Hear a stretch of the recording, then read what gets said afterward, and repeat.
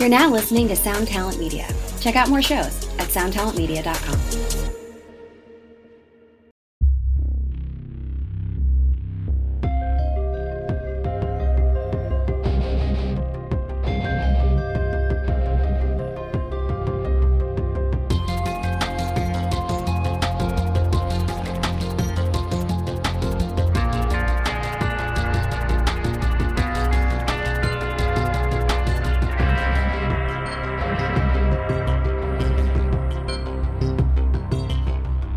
Hello. We are back for another episode of the X-Man Podcast. I'm your host, Doc Coyle. I greet you from sunny and very hot Las Vegas, Nevada. I'm here with John and Max from Bad Wolves, and we're writing tunes for the next Bad Wolves album, even though our last record is not even a year old. Actually, not even, I don't know, like 8 months old, maybe.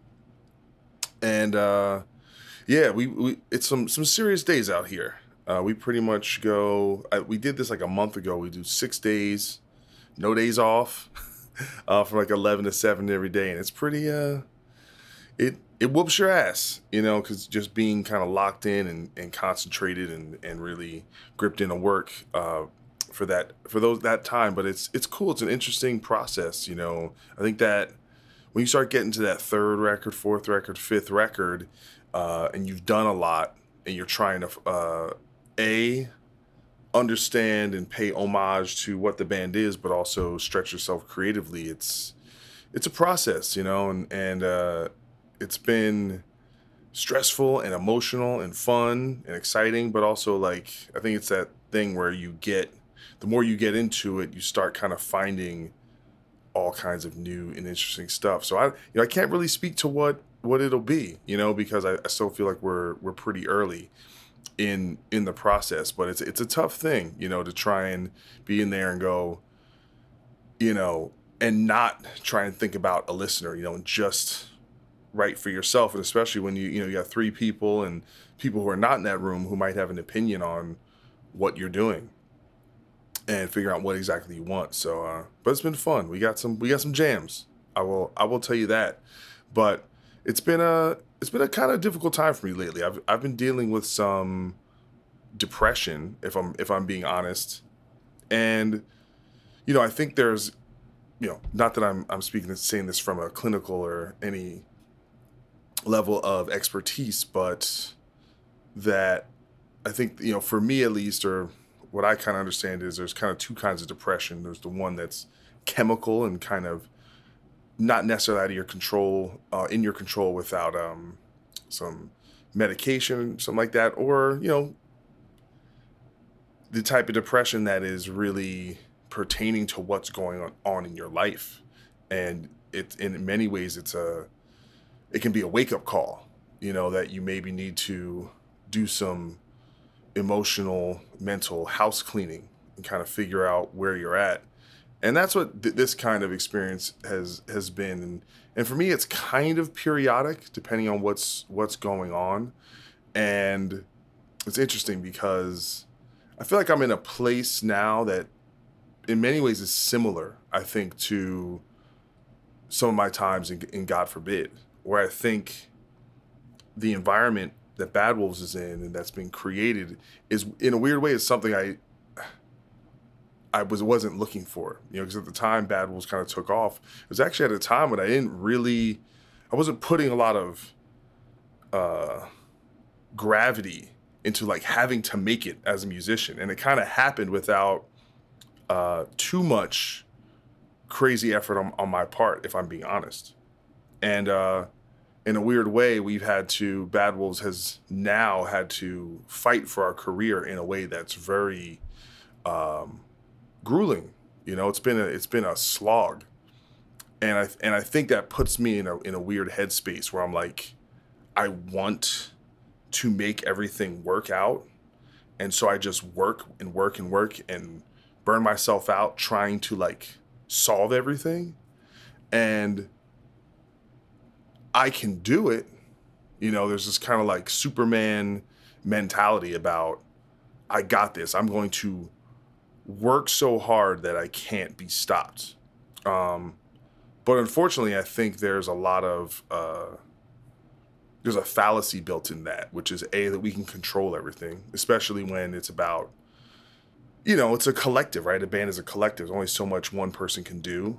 And also I can't control the fans, or I can't control, you can't make things happen, sometimes. And so I think there's this, almost like Buddhist type of mentality about the way through is to not try, right? To like the way to happiness is actually to not get caught up in desire, And so I think a lot of times when I'm like in that mode and I'm grinding and I'm making things happen, I'm hyped up, it is ego oriented and ego driven, because you need that person, that ego who believes in the impossible to kind of drive the ship. But I noticed that it was I started to feel really disconnected from family, from friends. I still kind of feel disconnected.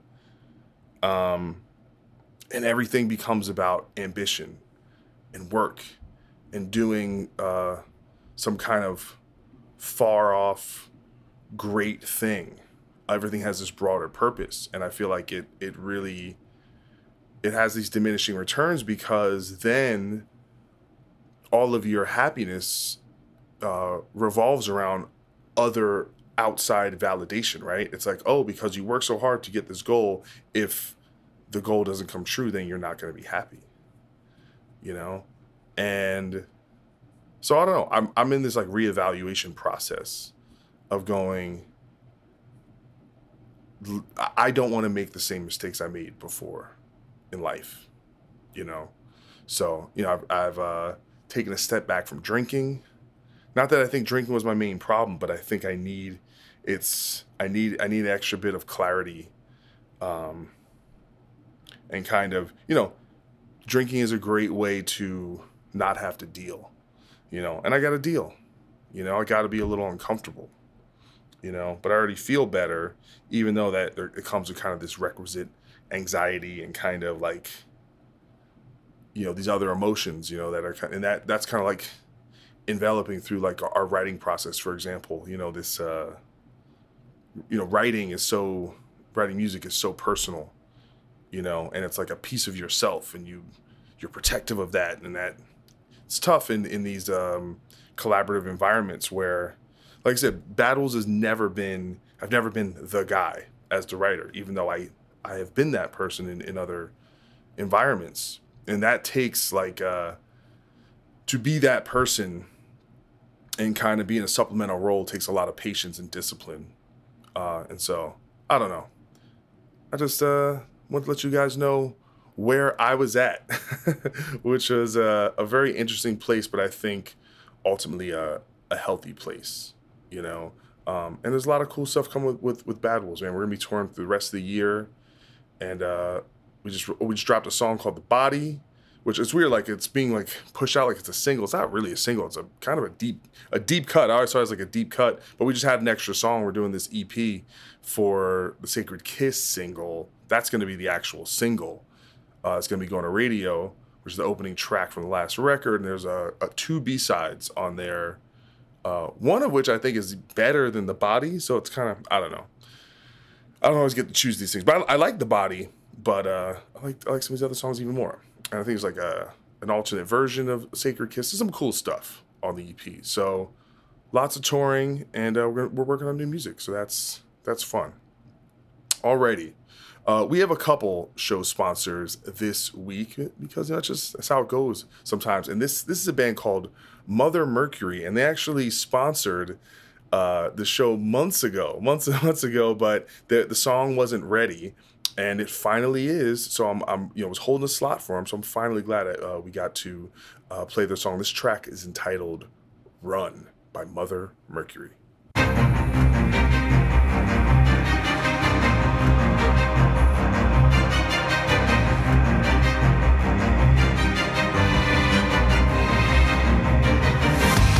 When the sun goes down, I think no one's around.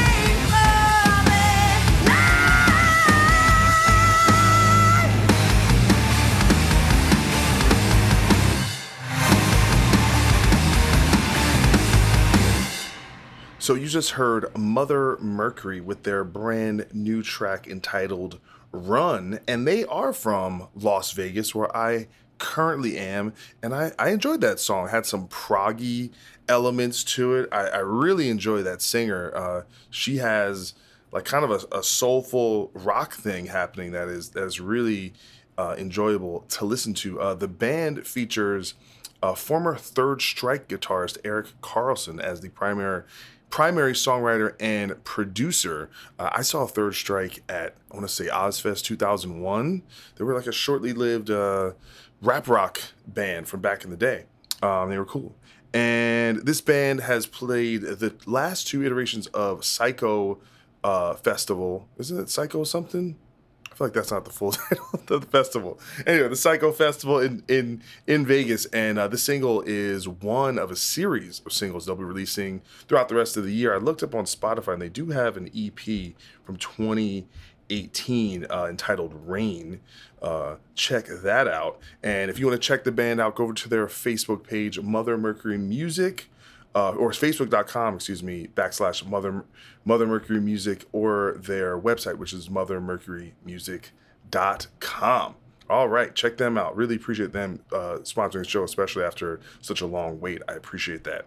And our second sponsor is from a band from the Netherlands called Lovel's Blade. That took me a few times to say properly. And yeah, they are really, really cool. And this track is entitled Running Out of Time. Check it out.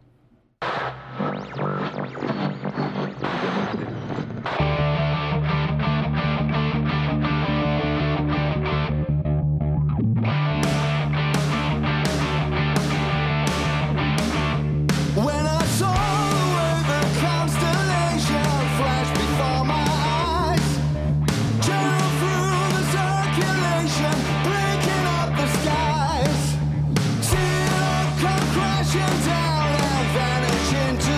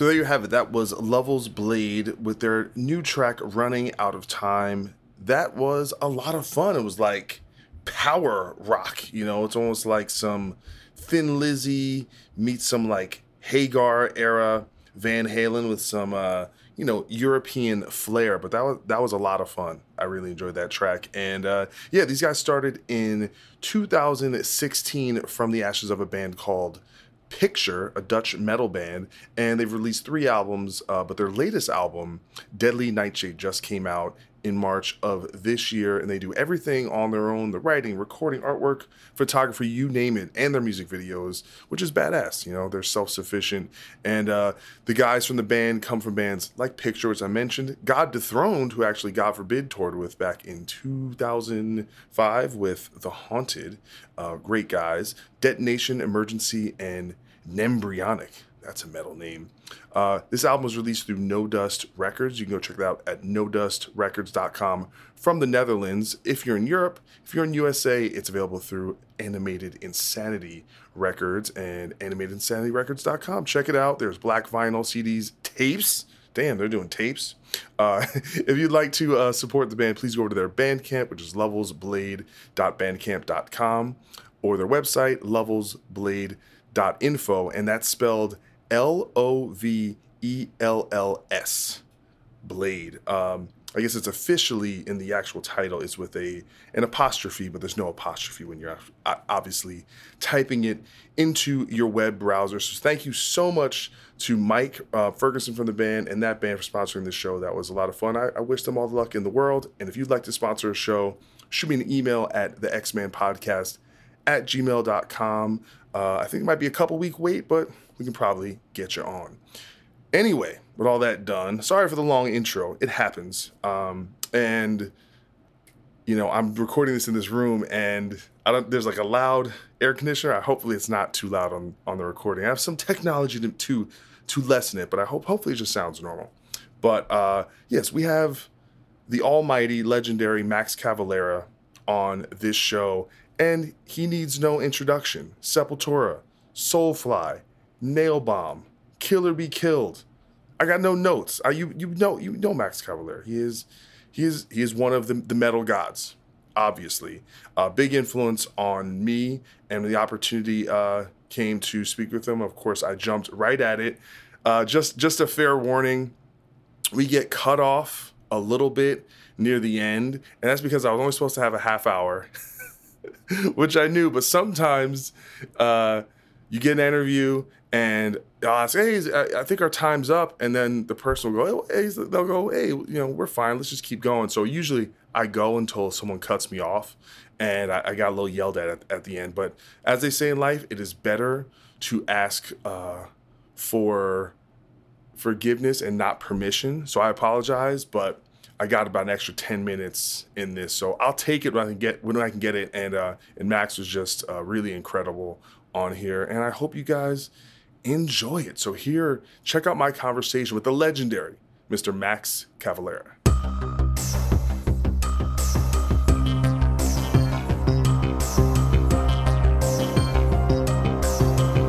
Thank you so much for taking your time to be on the show. Of course, yeah. Everything good? Yeah. You know, I'm busy as all hell. I was actually at your show in LA a couple weeks ago. It was incredible. Yeah, that was a fun tour. That was a real exciting. Just playing the old stuff felt like back in the day. You know, felt like the '90s, man, all over again. It was incredible. Really cool tour. Well, what stood out to me, not only just seeing you guys, was the crowd, right? So I remember like pulling up, and you know, it's like it's LA, so you got the Mexicans are coming out, you know, they're geared up, they got their battle vests, they're pre-gaming, yeah. They're so excited, and it was probably one of the crazier crowds I had seen in a while in terms of just people in the pit and the intensity. Was it like that the whole tour? Pretty much, man. It was a fucking. I mean, the Maryland Death Fest was incredible because that was one of the coolest experiences because we didn't have that much time. They gave us like, I think like 50 minutes. Yeah. And we had to put 2 records in 50 minutes. It was like, okay, we cannot do that. You're playing twice as fast. That's what happened. So Igor played super fast, and I didn't talk to the crowd. So it was like this was a pure savagery, man. It was like fucking savage, no talk, fucking just like. Have you ever seen the Ramones back in the day? I never did. I'm only 41, so they probably were broken up by the time I was going to shows. Right. So the Ramones, there's videos of it, and we got to tour with them. The Ramones used to do that shit, man. They'll fucking go for like 45 minutes, song after song, without talk. There's no, hey, how you guys doing? What's up? No. It's like, 1, 2, 3, 4.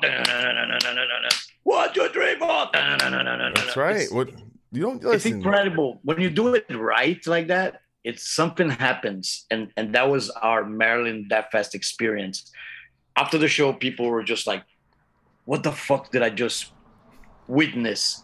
What the fuck was that? That was insane. It was like band guys. That's what was cool. It was like all people from bands telling us how great this show was, and so yeah, it was but definitely that when you talk about the fans coming out in hordes, we didn't knew that this nostalgic feeling for those records was that strong until we did the tour and we actually like witness how much people actually fucking love this era. This is an era of metal that a lot of people really love and they want to hear it right. And maybe it has something to do with the pandemic, people being pent up and, anxiety, sure, anger. Those songs are perfect for that. Like maybe that has something to do with it. I don't know. But most of the shows felt a lot like the LA show. Almost on an every night basis was always like really, really cool reaction. People loving the shows and yeah, it was an exciting tour to be part of it for sure. Because I love playing with my brother, but also Danny did great on the guitar. So who's Danny? I didn't know him, but he played great. He did this. He did all the solos and stuff. So he played it perfectly. Yeah. Danny's mostly plays with Possessed. He's okay. Possessed guitar player. He also plays with Gruesome. Okay. But we were trying to find somebody that was knowledgeable of this music, that knew about these records like the palm of your hand. Like you know this shit, every single note of this stuff, and you play it right, you play it perfect, and he's a real good guy, a really cool guy, and he looks awesome too, So, and yeah, for the first time I had me, Mike, and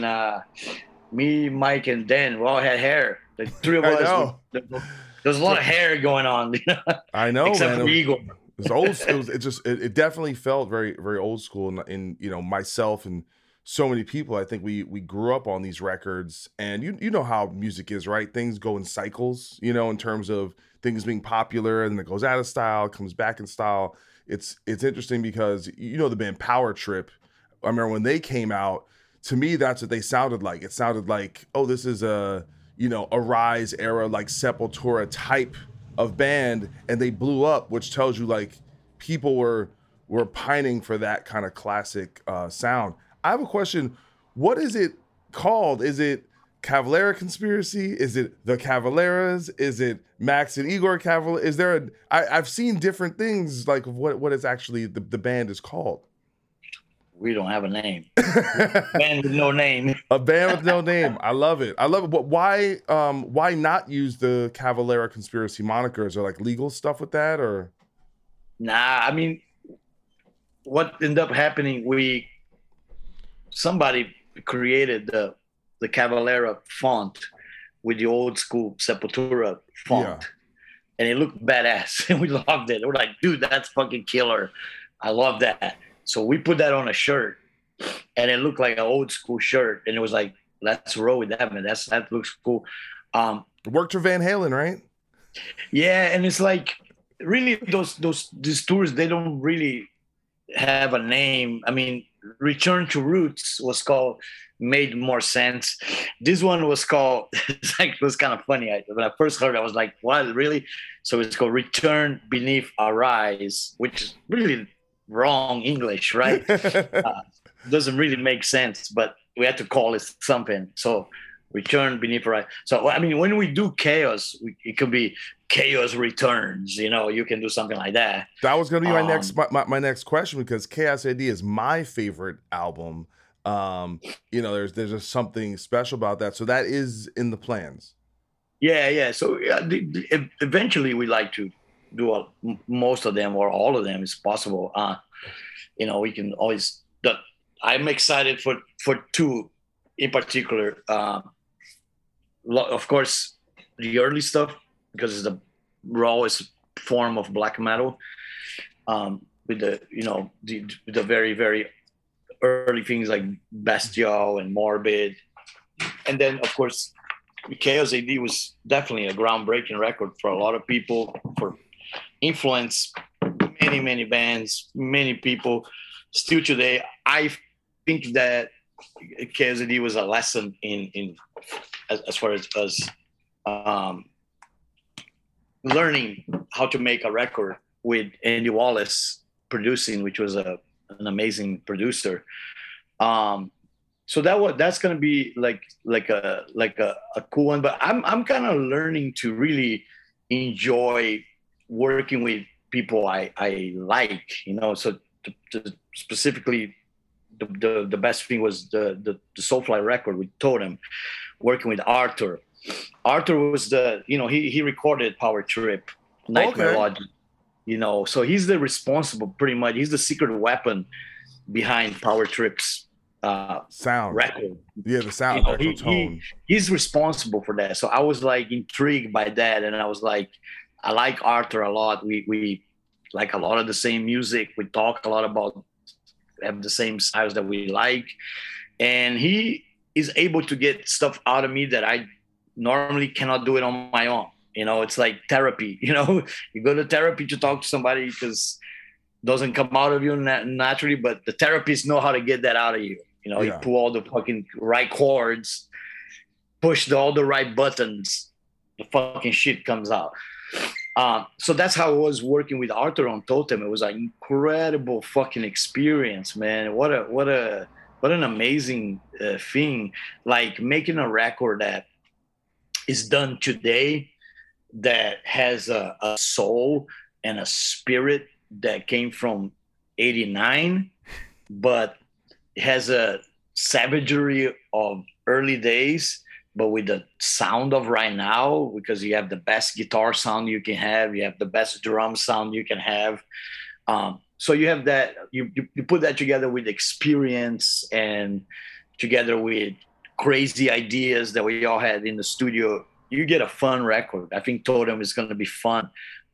In fact, it's the probably like the closest thing to early stuff that I've done in a long time.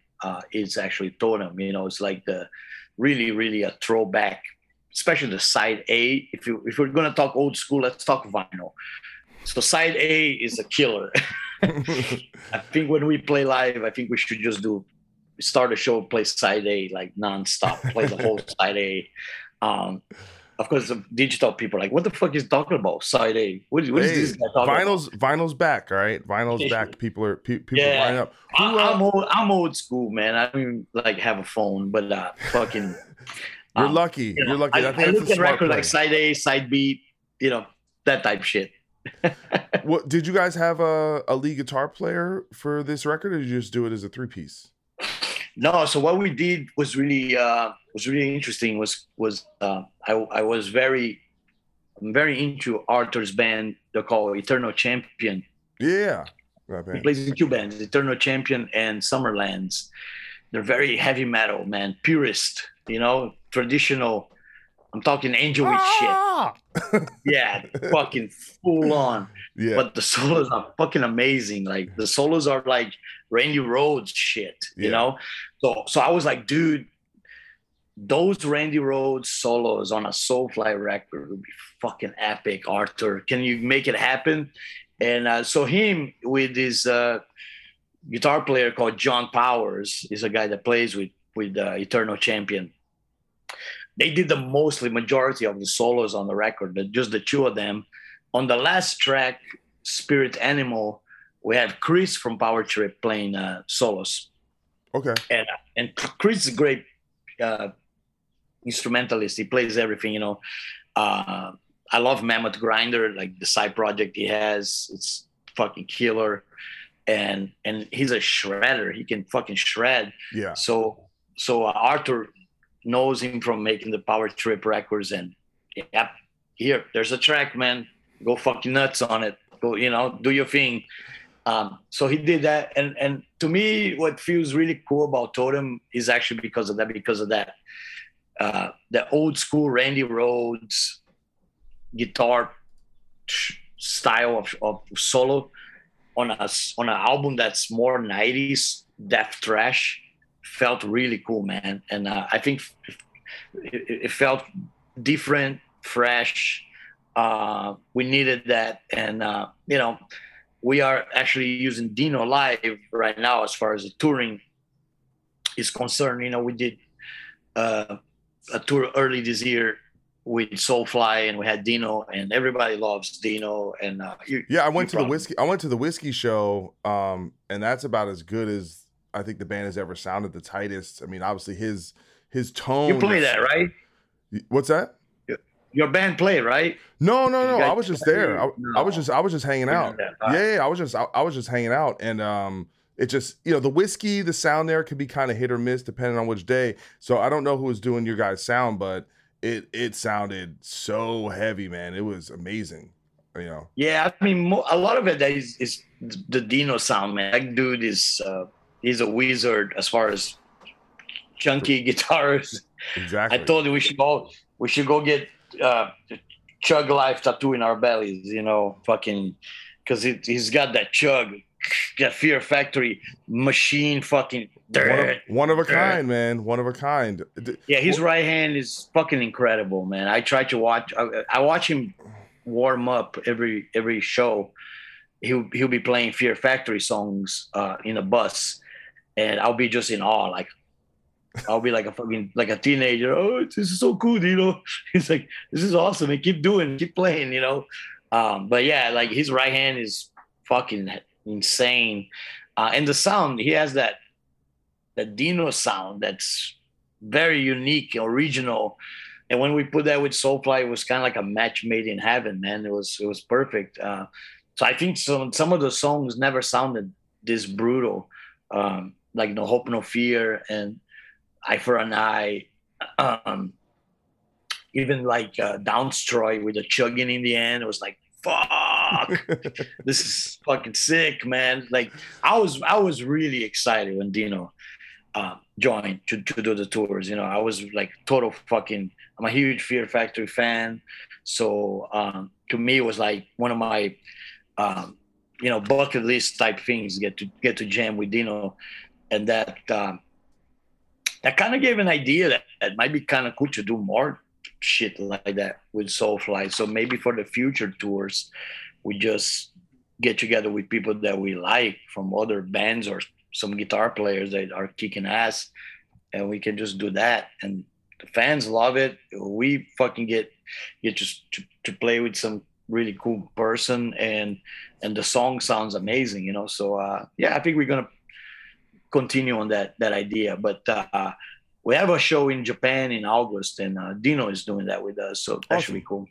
Hey, what's up? My name's Lurk, and I'm the host of Lambgoat's Van Flip podcast. Every week, I have in-depth conversations with bands from all over the scene, big and small. We also like to keep our finger on the pulse and showcase up-and-coming bands on the show as well. So come check out Lambgoat's Van Flip podcast. Welcome to us talking about our podcast for a minute. What's the name of that podcast? That's Axe to Grind, and right now you're going to be getting a little taste of it, right down to the shaky microphone and all.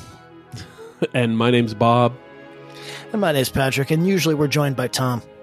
Tom's the best. Tom has a real grown-up job that requires him to be at work, but we talk about decidedly not so grown-up things like hardcore music and things that people that like hardcore music tend to like. So that could be the latest shows, revisiting classic material, talking about the new classics, all the little dorm room nonsense that you imagine from niche music podcasts that you either love, want to love, or hate. Yeah, imagine all the emotions that you have towards a genre that has impacted your life, and then condense them down to an hour to 2 hours a week. So triangulate your speakers, think about jumping off the bed, singing along, dancing like an idiot, and listen to Axe to Grind podcast. Well, hey friends, my name is Zach Lupetin. You may know me from the band Dust Bowl Revival, but I also host a music discovery podcast called The Show on the Road. For the last 5 seasons, I've been able to dive deep and have intimate chats with folks like the Lumineers, Ani DeFranco, Wolfpack, Keb Mo, Lake Street Dive, Bela Fleck, and more. So guess what? After 150 conversations with some of my favorite songwriters from around the world, we are bringing brand new episodes to the Osiris Network. New interviews and intimate acoustic performances will be coming at you this summer. And which episodes are coming next, you ask? I am Zach Goody, the lead singer for the band Smash Mouth. Our band is called Milky Chance. We are based in Berlin. My name is David Shaw. I sing and write songs with my band, The Revivalists. Trust me, these conversations go some wild places. So subscribe to The Show on the Road on Osiris, and we'll see you soon. Well, I have a question about your gear. Because you have a sound, that is been fairly consistent through the years, even though there's differences between the records and all that. Have you been using the same like amp and like pedal combination, or do you kind of like flow with the times? I'm being a PV guy for 30 years. Really? So what? Yeah. Which amp though? You some different amps or the same one? Mostly 6505. Okay. I'm a huge fan of the 6505s. And it's like we figure out a way that just sounds good all the time. And PV has been really good to me. They give me a lot of cool gear through the years. And I met Mary PV, the owner. It was cool. It was like a NAMM show a couple years ago. She's this like real nice old lady, and she kind of knew who I was a little bit. Kind of like, yeah, she's Mary PV, man. Fucking, Van Halen shit. Any do you use any pedals, or is it just the amp? I have 3 pedals that is part of my old school collection that I have since probably around the Roots days was when I first bought it. So it's a flanger, Auto Watt. I don't think they make that anymore. It's a Boss Auto Watt, and my sound man fucking hates it because when you hit that thing, it's louder than anything. It's like wow. It's like killing a rat on the stage. It's obnoxious. It's an obnoxious machine, and then I have a little it's a phaser that sometimes does really weird space type sounds. I use a little bit, not much. Yeah. But most of the street, that's all the things I need. Mostly the meat potatoes from the 6505. And that's all I need, man. And the hands, it comes from the hands, right? It does, man. It's all about how you want it, how you feel the song and you play, and it really like, I don't know, especially if you're playing the stuff like we're doing, Arise and Beneath the Remains, it's all E, right? All E standard. Yeah. There's no drop tuning involved. Drop tuning is kind of a cheating way to get heavier. You're cheating a little bit because you're getting lower and heavier. There's something about the E standard tune that's fucking cool. Like that's why. Well, it's the punch. It's the punchiest sound. It right. Cuts through the best. The bass actually sits in this place it's supposed to sit, and you're just gonna have so much more clarity. And I feel like the guitars were built for that tuning, so they just set it sounds the most like powerful and punchy. And then like you said, you gotta write heavy parts for that tuning to make it sound heavy. And it's all about what you're doing as like composers. Yeah. So that's why, Slayer stuff, most of it is E standard. E flat. Slayer's E flat. E flat, right. And then, Power Trip was all standard. E. Yeah, and I think when you do what I noticed on the Arise Beneath tour, besides the fact that Igor's playing everything 3 times faster, and I joke and I say, why did we even practice with the album? Stupid. Like, you playing the shit like fucking, you just drink 10 Red Bulls in a row and you're fucking going off, man. You're taking off. But what I noticed that, the E guitars, you're right. It cuts through. It fucking cuts right, sharp, man. And if you do it tight, because we were trying to get as tight as we could on that tour. It was kind of ridiculous. Like, I was joking, like, we gotta be mosquito ass tight, fucking everything, like in between those tights, like silence, like nothing, Yeah. I think we did it pretty good. I think on that tour was like we reached a good amount of tightness. I thought it was extremely tight. Yeah. I think we by the time we hit LA, the earliest stuff, the first shows were a little bit, just the beginning, just getting the rust out. But sure. But yeah, I love it. I mean, I love low tuning too, man. I love B. In fact, a lot of the death metal that's done right now, it's all tuned to B. Stuff like 200 Stab Wounds and Undeaf. I talk to those cats and they're all like, yeah, B. We all tuned B, fucking caveman shit. Yeah, it's like Carcass at the Gates. They're in B. Yeah, I think, you get that. You get that fucking heavy metal to be sounding fucking. You get a heaviness out of it. So I'm conflicted between which one I like more. I don't know. Sometimes I like B more. I think it's like heavier. Yeah. But then you do a show like Beneath the Remains and that shit sounds fucking sharp and super tight, and I don't know. It depends. I think it depends on what record you're playing too. Sure. It's good for those records, and it's good for the Carcass kind of stuff for the heavy parts. I like all. I think this is like the cool thing about guitars. It's like no rules. Just try everything, man. Try different tunings, try pedals, That's what I like. The guy from U2, he said that somebody asked me if he thought that using pedals was like cheating in making music, and he said, no, man, it's a tool. It's actually a tool that you put on your sound.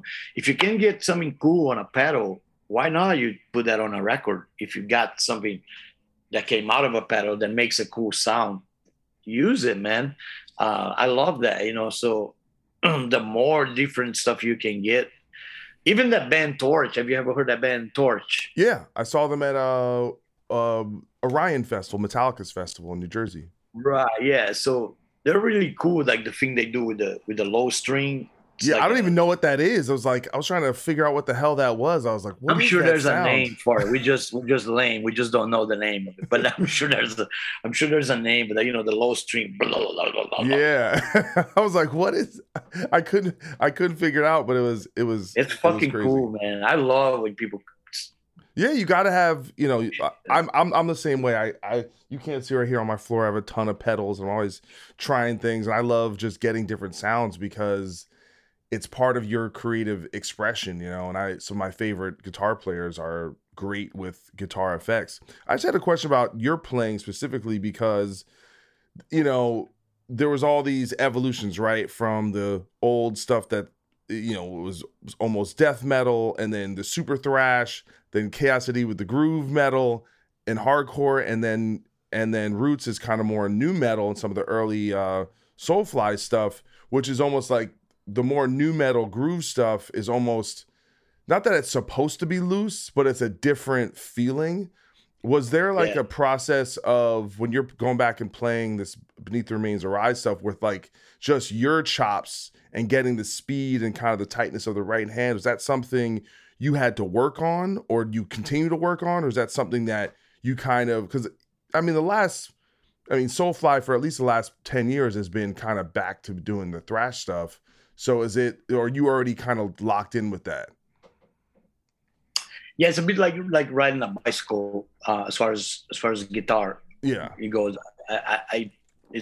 If I start playing thrash, triplets, chugging stuff comes naturally, feels very naturally. But there is something cool about the minimalistic new metal riffs. I really like it. I was really listen to a lot of the when the first Korn drop was great. Like they had a lot of that. Like the riffs were simple, almost like, in a way, you can actually trace it back. I think the feeling that you get from the Korn record is almost like back to caveman riffs. They're actually more simple than thrash riffs. Yeah, thrash riffs are more intricate. They're more like difficult to play. And new metal kind of riffs are a little easier, loose, just kind of open, bam, bam, ball, bam, ball. It's like, it's fun. I like all of it. To me, it was like when that style came, I remember listening to Head PE. I really liked the Head PE record, and of course Deftones was a huge one. Sure. I love Stefan's sound and riffs still today. It's great, right? And I think Adrenaline, to me, one of my favorite records of all time. Still today, Around the Fur too. It's like fucking masterpiece, man. It's fucking great. But the same can be said to the early thrash stuff. Who doesn't like Raining Blood, or who doesn't like, especially to me as a fan, the old Morbid Angel, Entombed, those records to me is pure magic, on some of those riffs. It's just, I tell you what, man, being a guitar player is all about the excitement of the journey. And I'm a blessed person that I got to be part of different music movements through my life. I think it's great. I would have rather have that than if I was just locked in the same movement forever. Like if I was only playing, just thrash my whole life. To me, that would have been a bit boring. And I got to experiment black metal, thrash metal, death metal, groove metal, industrial metal, tribal metal, all kinds of fuck what metal, like whatever name you give. Or even like something like Killer Be Killed, which I think is even doing something even different, which is combining some like rock elements in there and some more like melodic playing. Is that kind of interesting where in a band like that, where you sing obviously sometimes, but a lot of times you're just playing? Is that fun to just kind of sit back and kind of watch these other guys sing for a little bit and you can just be a guitar player for a minute?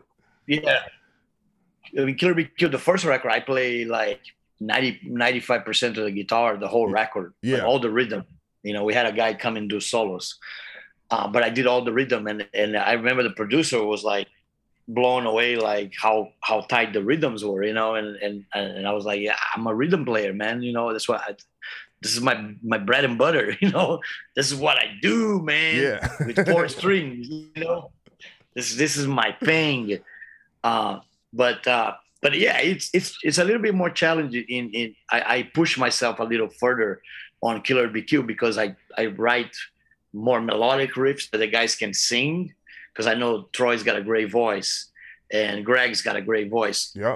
Those motherfuckers can sing, Absolutely. So there's a challenge to make not pop but real cool melodic hooks. So that was like the last record, I think. something hero. I forgot. I have so many records. I forget the names of it. I know. I don't know how you do it. You know, it's like yeah, man. But it's fun. It's fun to push yourself like that, and actually like I get to write. So and sometimes they come to me and they're like, "Man, we need one of your old school Max riffs." You know, Greg will be like, "We need one of those, you know, Reapers, man. Give me one of those fucking triplets." So that was the case on the first song, Self-Destruction. Deconstruct, Self-Destruct starts with a triplet, turn, turn, turn, turn, turn. And I haven't done that in a while. You know, I think last time I did something like that was a Downstroy on Soulfly, you know. Yeah. So I was like, yeah, you guys want some of that? Yeah, check this out. You know, and they were like, yeah, this is so cool, man, you know. So yeah, I love the challenge. And on the same record, I end up writing real melodic stuff like there's a song it was a bit of a throwback to like real melodic, so it's clean guitar. So I was actually jamming it on acoustic. Mm-hmm. It's the last song on the record, Reluctant Hero. That's the name of the record. Yeah. But it's the song Reluctant Hero. I wrote the two main riffs of that, and they're beautiful, man. And I could probably use them on Soulfly as an instrumental, but to hear them with somebody singing really cool in it, and you know, it's and the song is about cancer, like losing a loved one. It was beautiful, man. It was cool to watch that develop into that. So yeah, it kind of pushed me to be out of my comfort zone. Sometimes I gotta write more melodic riffs, and that's fun. That's cool. That I don't get to do a lot of that on Soulfly or Cavalera. It's more fucking you know, trash stuff. But I really enjoy Killer because I hope we do more stuff with that. Do you think you'll ever be able to do like a full tour? I mean, I know the schedule's crazy. Yeah, we hope so. Like we have enough material now to headline. You know, the 2 records we work on the 3rd one next year. Hopefully we can get something going. How do you guys write for that, considering everyone is so busy? Do you just show up in the studio and just write kind of in the room, or you guys like sending riffs around, kind of doing stuff like that, like remotely? No, we don't use much of that. What they call it, files. You know, I don't have file. I don't send files out. No files with Max Cavalera. If I'm gonna send you something, it's gonna be on a CD, motherfucker. There you go. And it's gonna have music on a CD. Hope you got a CD player somewhere. You're gonna have to buy one. Anyway, now with Killer BQ, we did jams. We jam. It's a very jammy band. That's awesome. And what we do is the guys come here mostly to Arizona. I have a jam pad. And we all just jam in different sessions through the year. I think we did, for Reluctant Hero, we did 4 sections in 4 different times. Yeah. And every time we came, we had more material. And then we just bring all that to the studio. But yeah, we don't really do file sharing and. No, I love that, because that's, you know, that's old school, you know, and I'm, you know, that's how I started. And, you know, a lot of stuff with the band I'm in now, Bad Wolves, is like very, you know, we using computers and stuff like that. And I miss that, just getting in the room and kind of just letting things fly, because you're always going to go places you would never think of, you know, and you kind of, especially when the band has chemistry, right? Like, this thing inspires that thing, and next thing you know, you're on some journey you can't really anticipate. Yeah, the cool thing, like you can have like Greg will have like a riff, and he'll be doing, and I'll play his riff, but I'll play a little different, and he'll be like, dude, I like more like the way you're playing. Yeah. Let's do the riff like you're doing, even though it's my riff, but you're doing it with a little thing in the end that sounds a little cooler. And the same goes with some of the other, you know, everybody throws a little bit on the pot, you know. Troy, I was really encouraging and pushing for Troy to write more. Like, I wanted to hear more of the prog side of Troy come out on the record, and we did. You know, it was cool. there was a song Left to Center that's full on Mastodon, man. I was like, yeah, fuck yeah, I love it. As a fan, I get to play with a guy that I'm a Mastodon fan.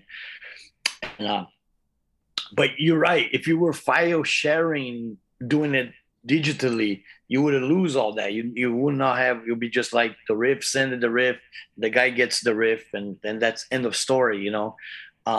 If you're in a jam room with them on a garage or whatever, much more organic. It flows so much better.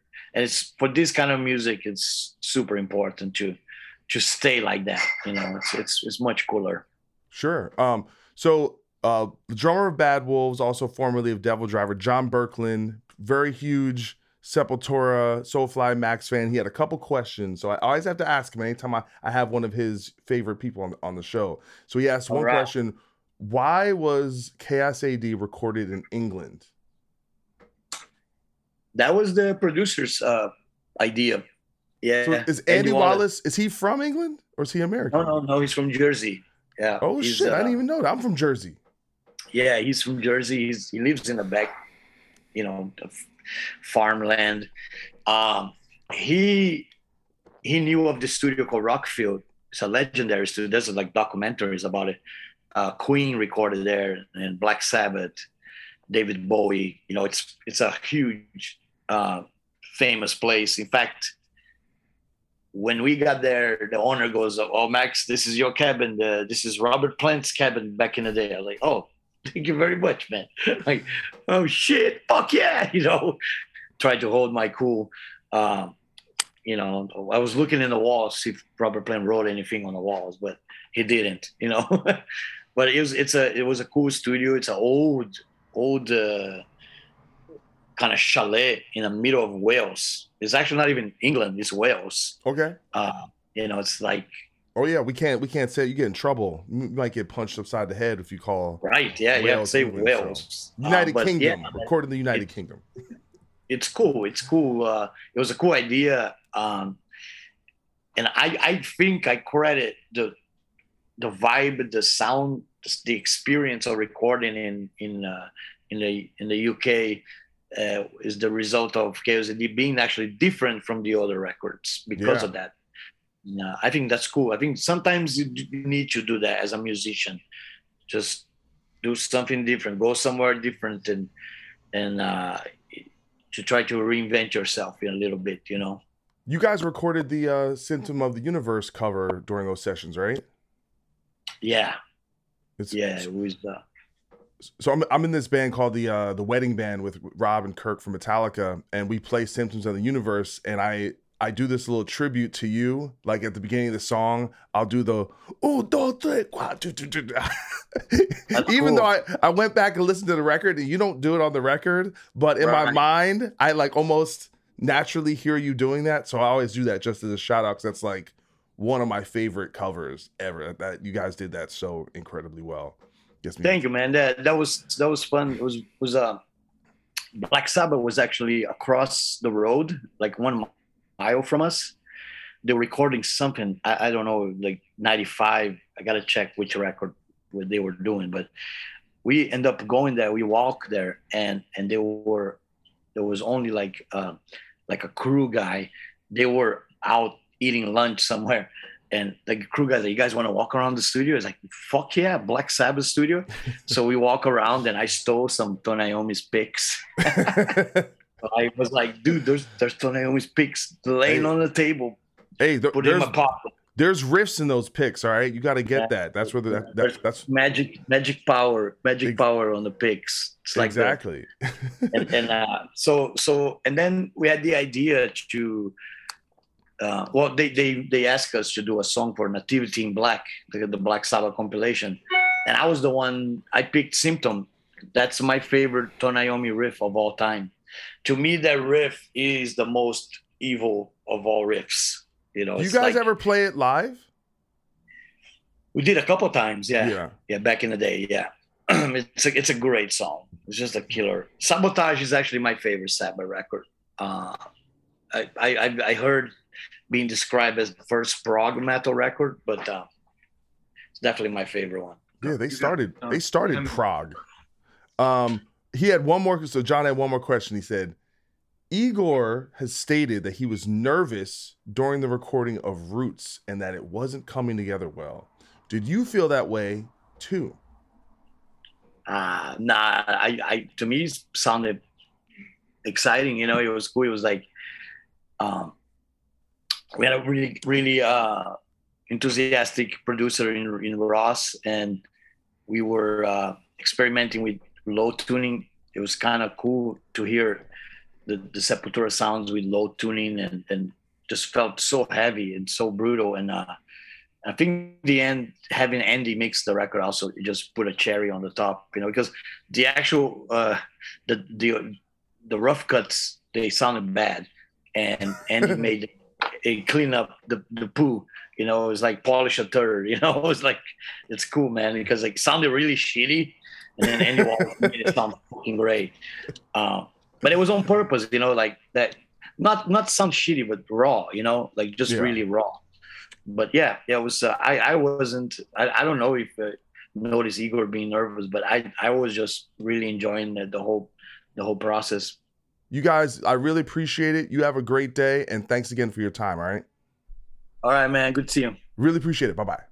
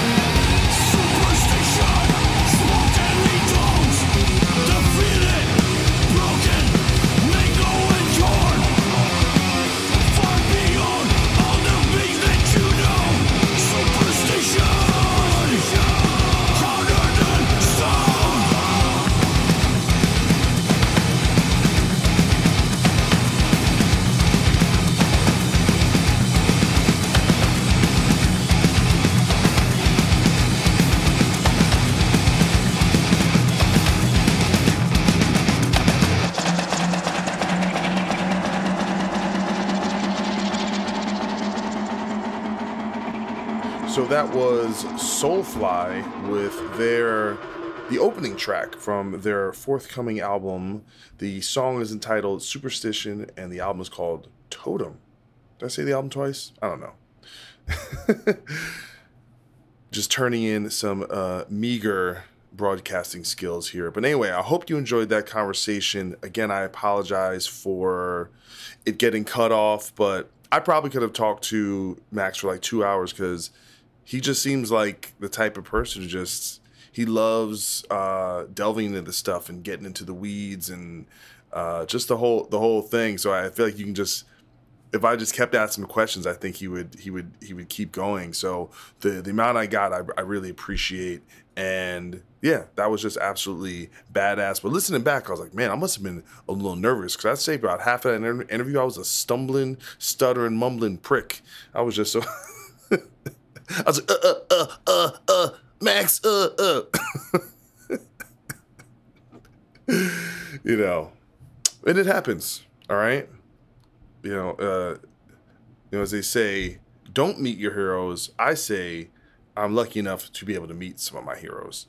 And it's a funny thing, right? Because in in many ways I have like this underdog rooting for the other Sepultura, because it relates kind of to my situation, but I still love Max Cavalera and I love all his bands and everything. And it's funny because I saw Sepultura at the Belasco Theater with was a Crowbar and Sacred Reich, and they were incredible and they killed it.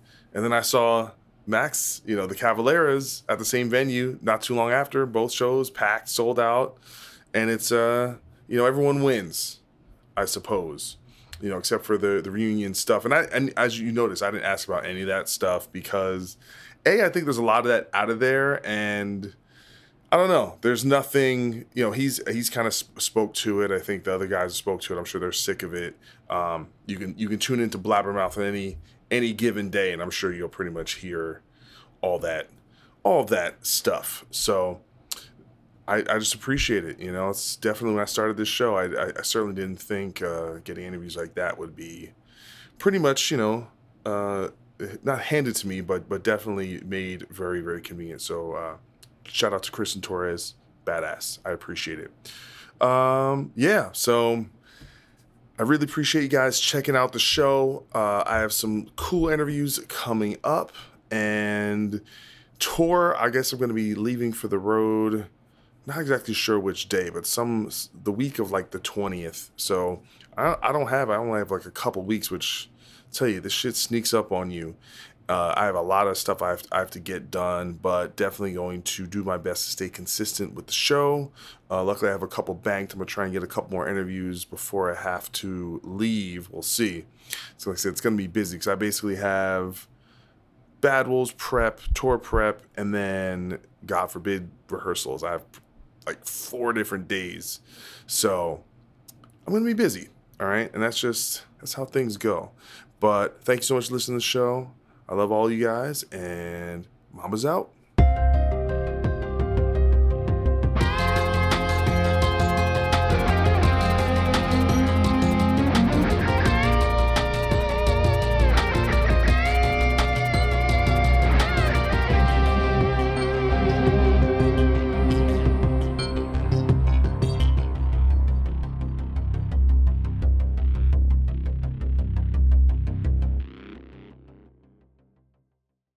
Hi, this is Chad Nicefield. And this is Justin Press. We're the host of Making Waves, the Shiprock podcast, a part of the Sound Talent Media Podcast Network. We're inviting you to sail away with us on an epic journey in musical enlightenment. Every week, we bring you only the best artists in rock music and discuss everything from the cruise, to the stage, to the saga of being a professional recording artist. We'll have lots of special guests along the way, so tune in every week. Your stateroom is available every Monday morning, so welcome aboard.